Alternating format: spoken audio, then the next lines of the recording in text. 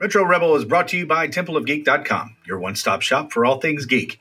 You can find all of our episodes and fulfill your sci-fi, fantasy, and geek culture-related needs at TempleOfGeek.com.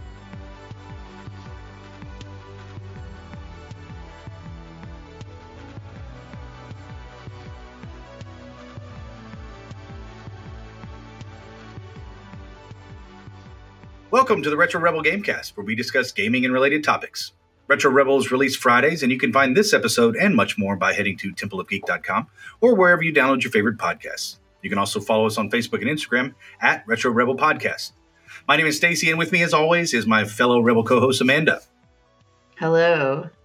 Hello. Yes, and I love that we release on Fridays. Not any particular Friday, not every Friday, but on Fridays. Just in general. Near you. Check Friday. If it's not this Friday, check the next Friday. Fantastic.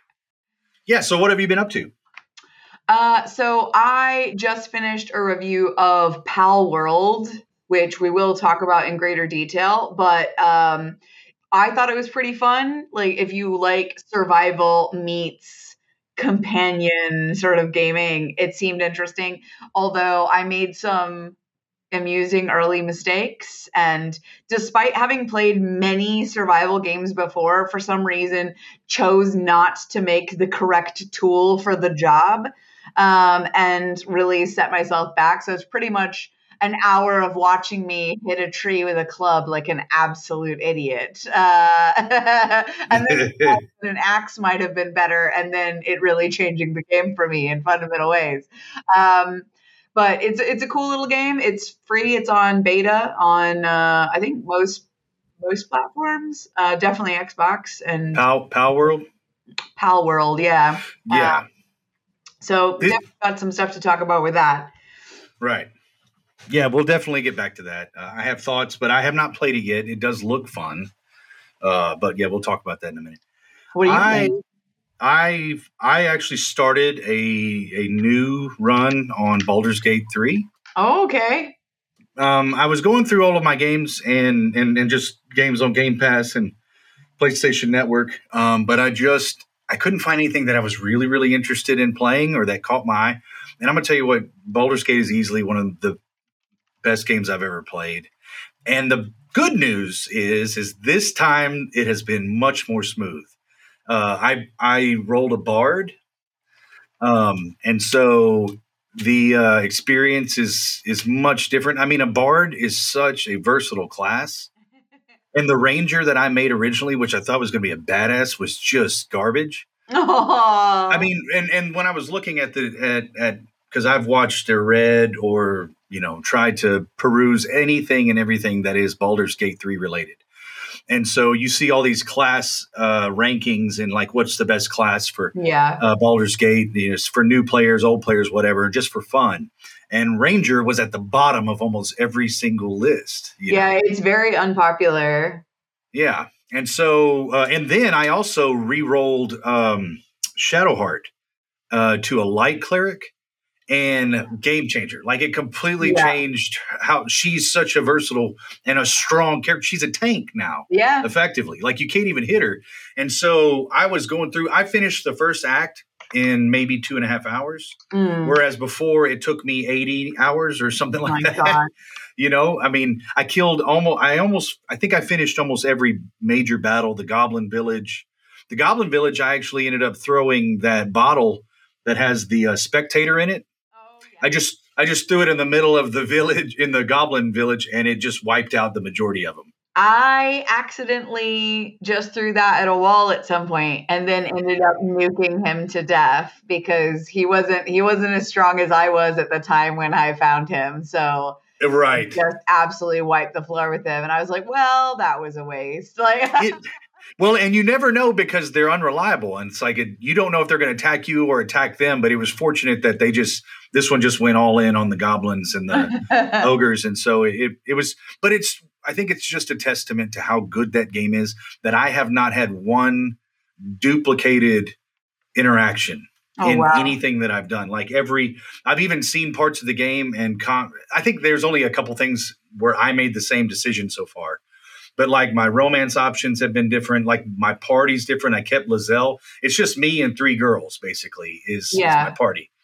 So it's Shadowheart, Karlach, and Lizelle. So, and they're my favorite 3 characters besides myself. Just we're nuking everybody that we come up upon. So it's just and it's a lot more fun. I know what I'm doing, and so I think that has made this game this run so much more fun. So that's what I've been doing.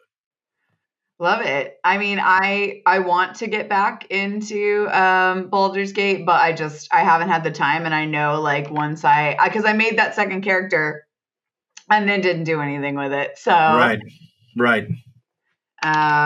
Yeah, I do want to get back into it. I haven't had the time to commit it, and I've been doing other reviews. So well, you've got a lot on your plate. So I'm a busy girl. That's all right.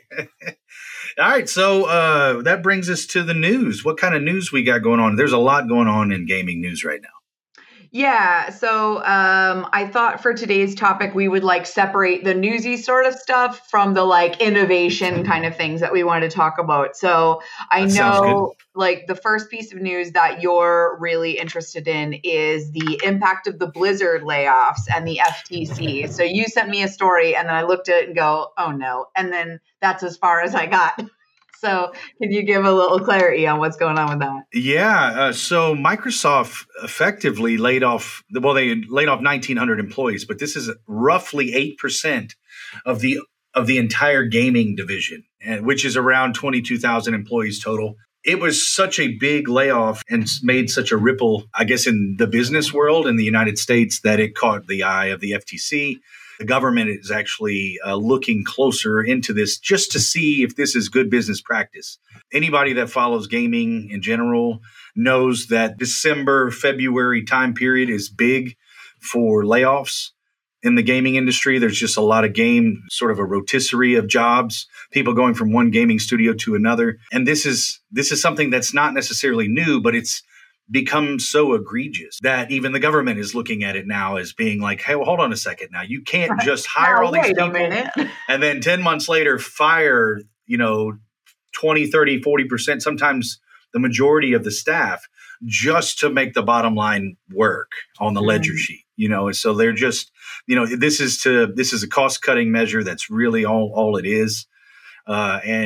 Because otherwise it doesn't make sense. They're profitable. They've made more money than they've ever made in the history of the company. Yeah. But they've also laid off the most that they've ever laid off. And so it doesn't make sense in particular, Blizzard, Dragon something. It's dragons. It's all dragons. It's actually really good. And so that's the thing. It's not a bad expansion. In fact, it's one of the best that they've had in the last 5 or 6 years or in the last 2 or 3 expansions. It's far and away one of the best. But and the numbers are up in terms of over the last 2. Have I made that up? Dragonflight. Yeah, Dragonflight. Okay. So but anyway, so long story endless, regardless what it's called, they're making more money and the game is healthier than it's been in 5 or 6 years. And so the firing doesn't make sense anyway.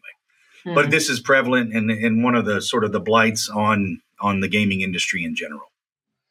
I think like it says a lot about a company's culture when the employees are not invited to participate in the fact that they've made all this amount of money. Like the employees are the reason why these games are created, why they hit their financial targets, and then they're turfed out and they never personally see anything from it. If anything, they don't even get the bonus of just having stable employment, much less maybe getting a payout, getting a slice of that pie. I agree that the FTC should look into it because it just seems like quite predatory of employees to fleece them for really hard working hours and then cut them loose like the second that it's possible to do so. Yeah, because if you're a contract laborer, like a lot of these I'm sure are, that are working the contract, well, then you're not really paying for their health insurance anyway. I mean, there's just loopholes after loophole after loophole to prevent from really having to pay these individuals, and the money's not guaranteed. On top of that, Mike Ibarra also is retiring, who's the president of Blizzard. He's been there 20 years, which is just, again, very interesting. We're not inside baseball. We don't really know what's going on inside Blizzard. They brought back some really big name talent and from early on in Warcraft and Warcraft 3, for story purposes. But there's just a lot of senior leadership that's leaving as well. And so you wonder if that has anything to do with the culture and Blizzard sort of growing above and beyond what they were before they were acquired by other larger companies. And that maybe it's sort of morphed into something that it wasn't ever intended to be. At the highest level, the people that really got into it because they loved games and making games, it may have just changed to something that maybe they don't enjoy being around or being a part of anymore. So I don't know. That's speculation. I have no idea, but that's where I would be, if you got into this kind of like Larian Studios, who doesn't have shareholders and they don't think about it and they don't care. You hope a company like that, which is, where CD Projekt Red was at one point, where they didn't have shareholders and now they do. And so you see what happens once they went to being publicly traded. Well, then they had the debacle that is, Cyberpunk 2077. Oh my gosh. I have trauma. And I went back and tried to play that too. And although it's smooth and everything, it runs well, I couldn't get back into it. So that's an interesting sort of segue to another studio with some developmental challenges. Skull and Bones actually released today, technically, from Ubisoft. Initial reviews say things like, it's not the game I thought it would be, but there's something here. And that's the best description of a live service game I think you could probably give. It's not the game I thought it would be, but there's something here probably. It talks about that it's not as cooperative. Well, it really isn't cooperative at all. If you're not like partnered with somebody, then you're actively competing for spoils and things like that. The graphics look good, but not like extraordinary for the fact that it took like 10 years in development. Like some things work, like there are like lethal threats that just pop on the map as challenges that people can just like jump into. It's maybe lacking in some features that people would expect. And you had mentioned that there isn't a campaign. That, as far as I understand, there isn't a campaign. It's like most open world games where you have the world and there's sort of sends you a quest, but the lore and anything else, I'm sure it will be built in sort of like Anthem was. Where you just are kind of you're loosely sent out into the world to accomplish goals. You're sort of on your own unless you have, like you said, you're linked up with somebody specifically. Everybody against everybody in this just open world, and it's not because we talked about this on the show years ago. Like we were both sort of looking forward to a pirate game where you cooperate and work toward. I mean, it was just a pirate game. Pirate games are cool. It's arguably the best. Assassin's Creed, which is Black Flag, is arguably one of the best Assassin's Creed games, and it had its own sort of campaign as a pirate. So there's just a lot to be said for what it was originally, and if we were to play it, I'm sure we would say the same thing, that this is not the game that we originally thought it was going to be, because it's not.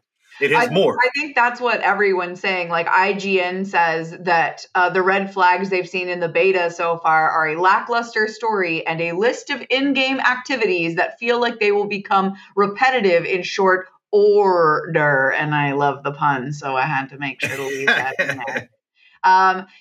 Interesting. And it infuriated you to the fact that you suggested that you might boycott everything coming from Ubisoft, despite them being one of the publishers of a new Star Wars game. Like, how I missed that. This, I don't. You just had the end of it. You're tired of this sort of thing.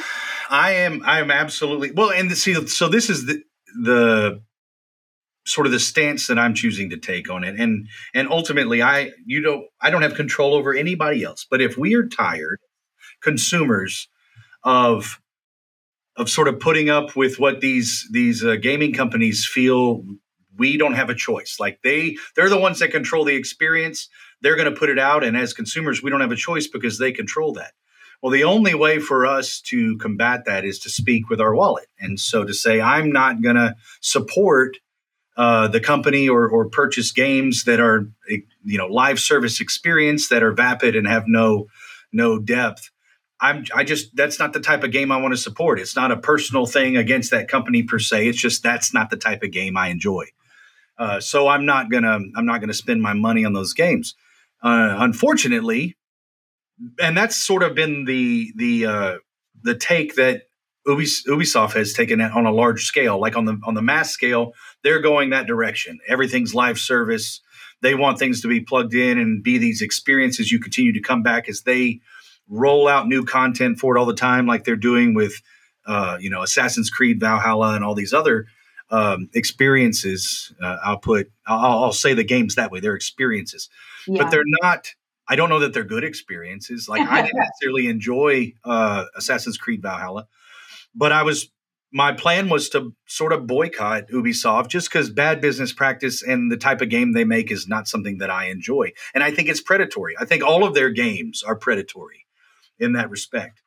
And then they go and publish this Star Wars game that really is the only kryptonite that I have in this situation. Which they are whoever is building the game is creating a large. It's not an open world per se in that you just go wherever you want to, but it is a large world. And when you land on a planet, much like Jedi Survivor, you can go anywhere you want to that you can actually access on the planet. So in that respect, it's open world per se.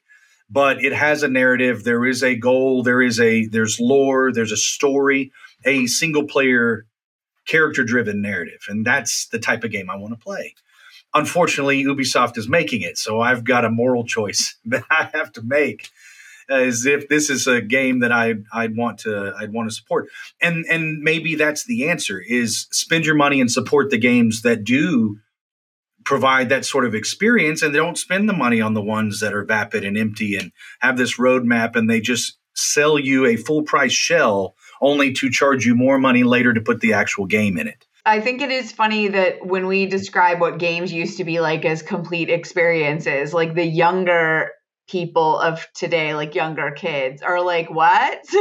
Right. Like the idea just baffles them. Most individuals in the younger generations are probably not thinking that far ahead. It's like, this looks really cool, but I promise you that you may knee-jerk reaction purchase something like that because of the name, or it sounds really cool, just like I used to with Madden football.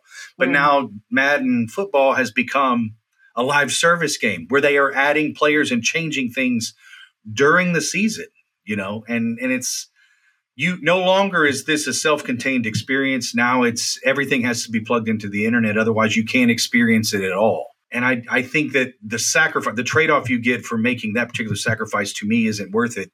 And I think most people would ultimately agree if they were able to see the future. Unfortunately, you can't until it's too late. You learn that lesson the hard way sometimes. Challenge. But from news, that was pretty much all I had that was super, super recent and not an innovation of any kind. Did you have anything else from the news perspective? Really, I sort of just wanted to shout out Alan Wake 2. It sold 1.3 million as of this week, and which made it the fastest growing Remedy game.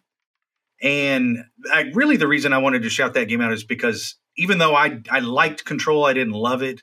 I liked Alan Wake a lot. I didn't finish it.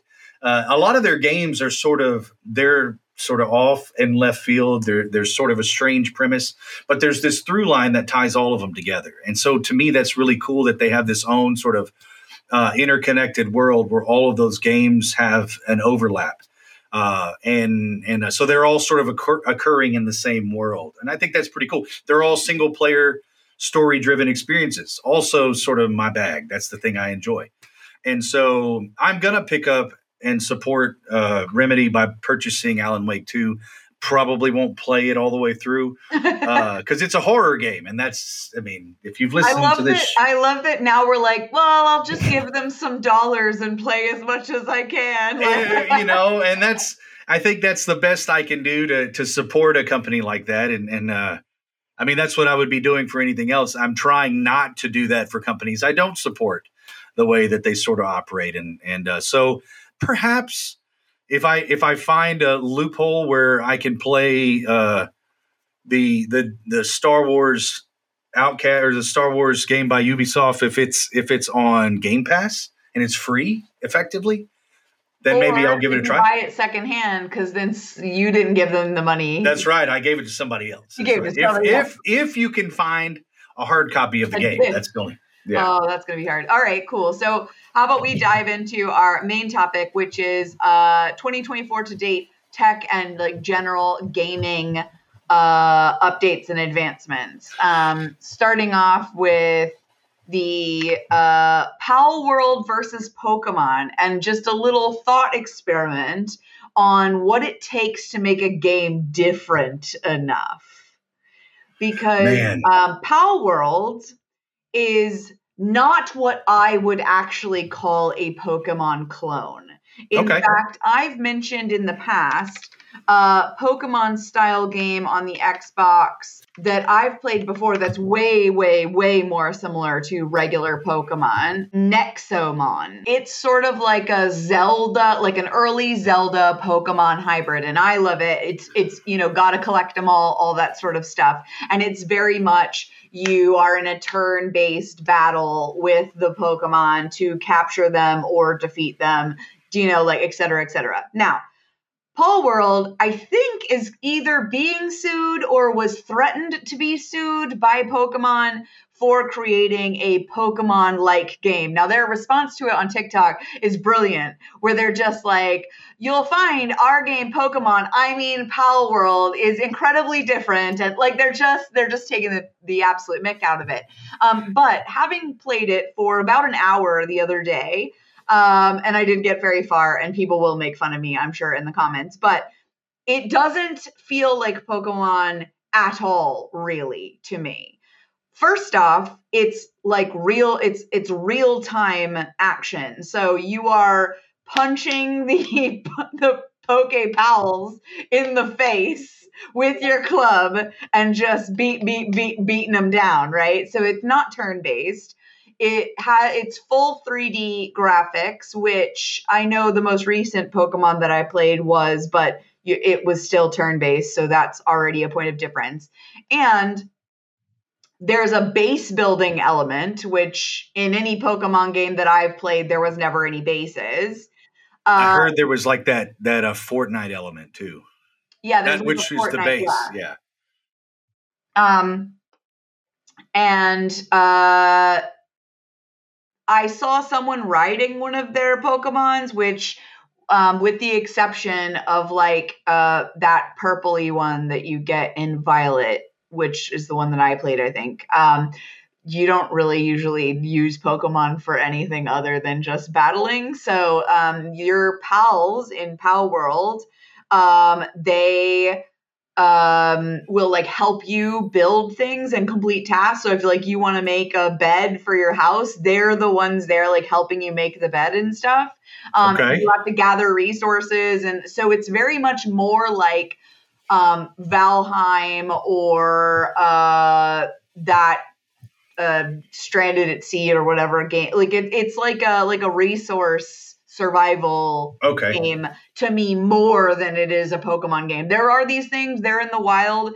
They actually didn't seem to attack me unless I attacked them. They seemed curious about it, but they didn't like just bum rush me. There was like a level 34 mammoth and he just walked right through my camp and didn't seem to care.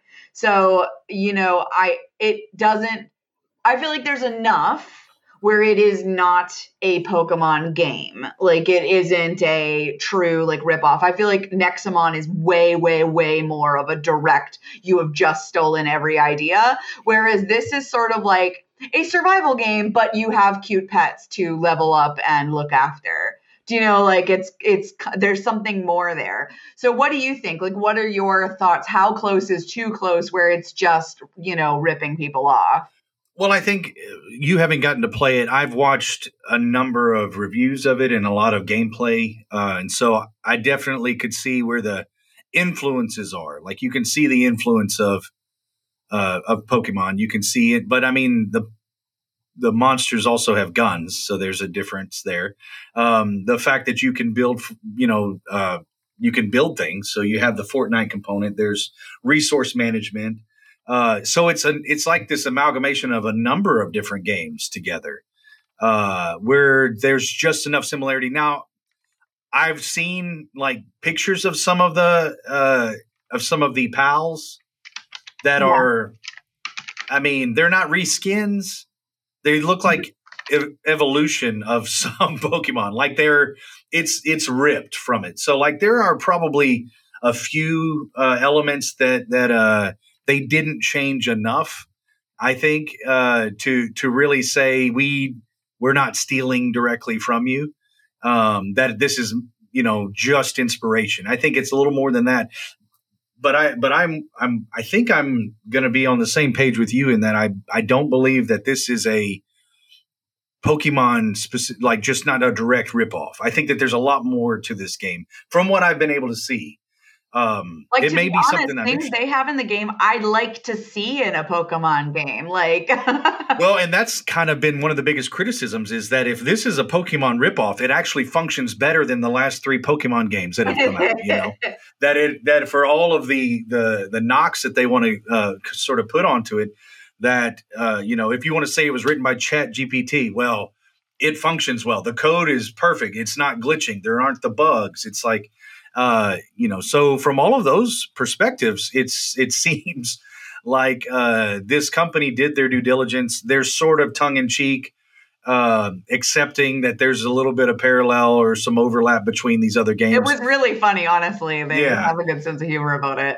And I think that that's great, but it also to me shows that they're probably not as worried about sort of any sort of lawsuit specifically. I mean, Digimon is a bigger ripoff than oh my god, yeah. It is literally a digital monster. Yeah. It's in the name. So yeah, at least they changed the name to funny. Pals. I remember like when you were a kid, people would be like, oh, like, do you want to do Digimon? You're like, no, like Digimon's lame. Pokemon's cool. Like, anyway, right. I'm getting off track. Okay, so then the next thing, I know a couple weeks back, we talked about the MetaQuest 3 and it's the Facebook VR headset. It's vision occlusive, so it like covers your face, and it allows you to have like an AR environment using cameras and everything, scan the room, blah blah blah. You can play games, you can do blah blah blah. Okay, so Zuckerberg came out today to talk about the Apple Vision Pro, which is several hundreds of dollars. I think maybe even a few thousand. It's super expensive. And how it compares versus the MetaQuest 3. And let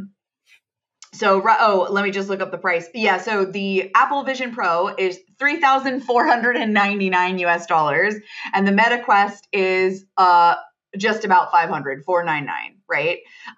They both have pancake lenses. The Apple Vision Pro has like slightly more micro OLED like pixels or whatever, but it runs at less hertz. It's also, the Apple Vision Pro is also heavier, and they do hand tracking, et cetera, et cetera. The Apple Vision Pro doesn't have controllers, although I'm sure it will be. What I have seen is people using the Apple Vision Pro, both in real life and also while driving. Side note, don't do that. And because the cameras allow you to like see through it in, near perfect resolution, like people are starting to wear them like you would any pair of glasses. And they are using them at the moment. It looks like mostly for like life admin work and like entertainment tasks. I don't think that the market for the Apple Vision Pro is the same as the Meta gaming forward market. But the Apple Vision Pro has some cool things that Meta, I think, could have capitalized on, like the ability to like pin a shopping list onto your refrigerator virtually, and it just stays there. It lives there all the time. So you can instantly look at it, add things to it, like blah, blah, blah, all that sort of stuff. And it's just there, and you will remember how it replaces the need to have monitors, because your entire wall can be a pinned television or monitor screen, and you do not need a monitor, and it just lives in that space, pinned in that room, only visible while in that room, like a actual piece of physical hardware. Very cool, right? Now, there is some clipping issues, and I have seen it even in the demo sometimes when you walk past the room, like briefly it pops into existence and pops away. So I don't think like 100% they have nailed it, but like very cool application for the technology, does basically the same stuff as the MetaQuest, but probably slightly higher spec and with more general life applications. But Mark Zuckerberg said that not only does he think the MetaQuest is better value, but he thinks it's actually a better product. And that is very interesting because, like, specs wise, I don't think they're like super far off. And I believe, from just my understanding of Apple, that they will have much better, more intuitive and higher spec interfaces than what we've seen from Meta in the past. Like, there won't be these goofy avatars and things like this. It will be as close to holograms in your room as we can achieve at the moment, right? I think that's the direction that they're going. Have you seen the Apple goggle things? I've seen video of people walking around like this, like streets with it, like looking up at the lights or at this, and like pointing and gesturing into the air, sort of like mad because like nobody else around them has this on. So they're seeing things no one else is seeing. And so it's absurd to see when you see it just sort of in a vacuum, when it's not, sort of ubiquitous when everybody's not doing it. Yeah. And you just see one person isolated, walking across the street in New York City. But I've seen, I believe, didn't you share with me a video from TikTok that had someone who was using the Apple or using, I don't think it was, and it specs your room, and then you basically had this AR, sort of an AR experience where it was augmented reality, but it's in your room, and so your ceiling collapses, things are coming in. That's the MetaQuest. So that's okay. That's the $500 MetaQuest. That's their like Attack of the Alien like game thing. And I'm certain that the Apple can do the same thing because they absolutely have exactly the same specs. But it is weird to me that Apple has gone very much with the productivity side of things and the entertainment side of things, and really hasn't, from what I've seen at least, said anything about the gaming. I will say the Apple one looks better, just if you're going to have a bulky thing on your face. I will say that, right? They're both bulky. The Apple one is less bulky, and you can you can put like little eyes that like show through it, and you can like have different. Can you just put googly eyes on the other side of it? Put googly eyes on your MetaQuest. Yeah, just put them on the other side. Yeah. So I don't know. Like I'm a different generation, get off my lawn sort of approach to all of this. And I guess I'm going to wait and see sort of how it goes. VR was something I never really thought would catch on in a mainstream sort of way. It could just be a generational thing. I think the question in the end is probably something that we're maybe not equipped to answer because we don't know. And we're not, it's not mainstream yet, but it's like, is this good? Like, what is it? How is this going to change things, social interaction, things like that? Is it a tool or is it something that's going to replace so much of sort of what is our day to day, and I don't know that we know the answer to that. So I think I'm cautiously optimistic that this can be used and can sort of add to the landscape for gaming, practical application. I think that there's a lot of use that can be found for it. And for $4,000, I'm not sure. But I mean, for like the sort of spatial audio playback, the processing speed, display resolution, that's all better. But is it enough better for several grand more? Like, probably not, I'm gonna have to say. Like, it's also not gaming first at all. Like, the MetaQuest was designed to be gaming first. It's got Beat Saber, it's got like all these really great titles, and it has handheld controllers as well, which improve the accuracy and like, the sort of stuff that you need to be like gaming forward. But you may actually get away with wearing a Vision Pro in the office all day long. So if you wanted to play a game, you could probably do it while working. Like, you know, Right. I think it's going to be interesting to see how it develops. But anyway, I thought it would. It'll be interesting. Yeah. I still don't think it'll replace the console and the controller. Unless you're looking through a visor at another bigger screen, which to me just seems absurd. Is wild. You know, you could just buy a 90s or a projector and do the same thing. Yeah. Yeah. So the last one that I wanted to run to is Disney's Research Labs Hollow Tile Floor, which this sends me, right? Combined with something like the MetaQuest or the Apple Vision Pro, if you've got dollars.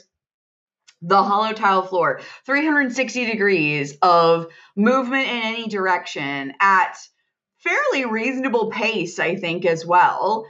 Like, this is better than anything that we have seen so far from any sort of gaming hollow reel, like rig. Like, there have been like sort of hamster ball kind of things, or like a trackpad that moves underneath you, but it's not as responsive as this hollow floor and what it looks like it's doing. Like, the tiles are actually individually moving to accommodate your feet and like the way that you're going. Like, this is crazy. Is it going to be available for your house?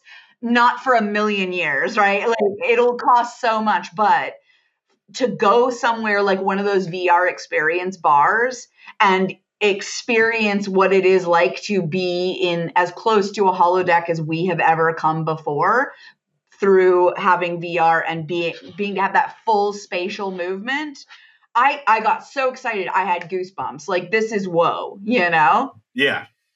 Oh yeah. I mean, that's sort of what we've been talking about with the haptic suit and all of that stuff, that we're approaching that realistic virtual experience where you're sort of blurring the line between what's real and what's not. And that seems like a bigger step. So is this something that's only going to be available at Disney World or Disneyland, or is there like a specific location where you can experience this if it can't be at home? Let me take a look. So it looks like at the moment that it is a research, like it's just in the research facility. I don't think that it is rolled out anywhere specifically yet. That's sort of what I get from this. But I mean, Disney would be foolish to not incorporate it into a rider experience at the park. Like, absolutely, you know, and I'm sure, but I mean, it's multi-person, omnidirectional, modular, expandable. It's like a treadmill for the floor. And I just think that is so cool. Yeah, that is just absolutely incredible to me. It says that you can have a shared virtual reality experience, walk in unlimited distance in any direction, and never collide or walk off of its surface. So the fact that you can be standing next to someone else and the floor will not allow you to run into each other.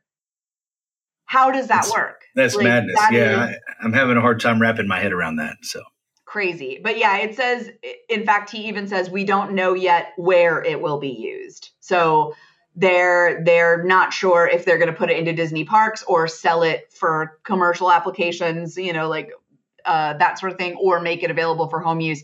This is just, he is one of the Imagineers, the guy who invented it, and he was receiving like an award, and Disney did some coverage on things that he's made, and that was one of the things. And I was like, why do we not have this? That's cool. No, that's amazing. Well, all right. That's a lot of news, and I know there's a lot coming up. We still have games we're excited for this year, and we've talked a little bit about that, but we can always cover that on the next episode. Was there any other news, or?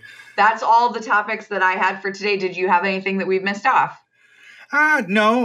Like I said, we've touched on all the little things I really wanted to talk about, and so we'll hit the ground running on some more some more gaming news next time and reviews and so on. But yeah, I think that wraps it up.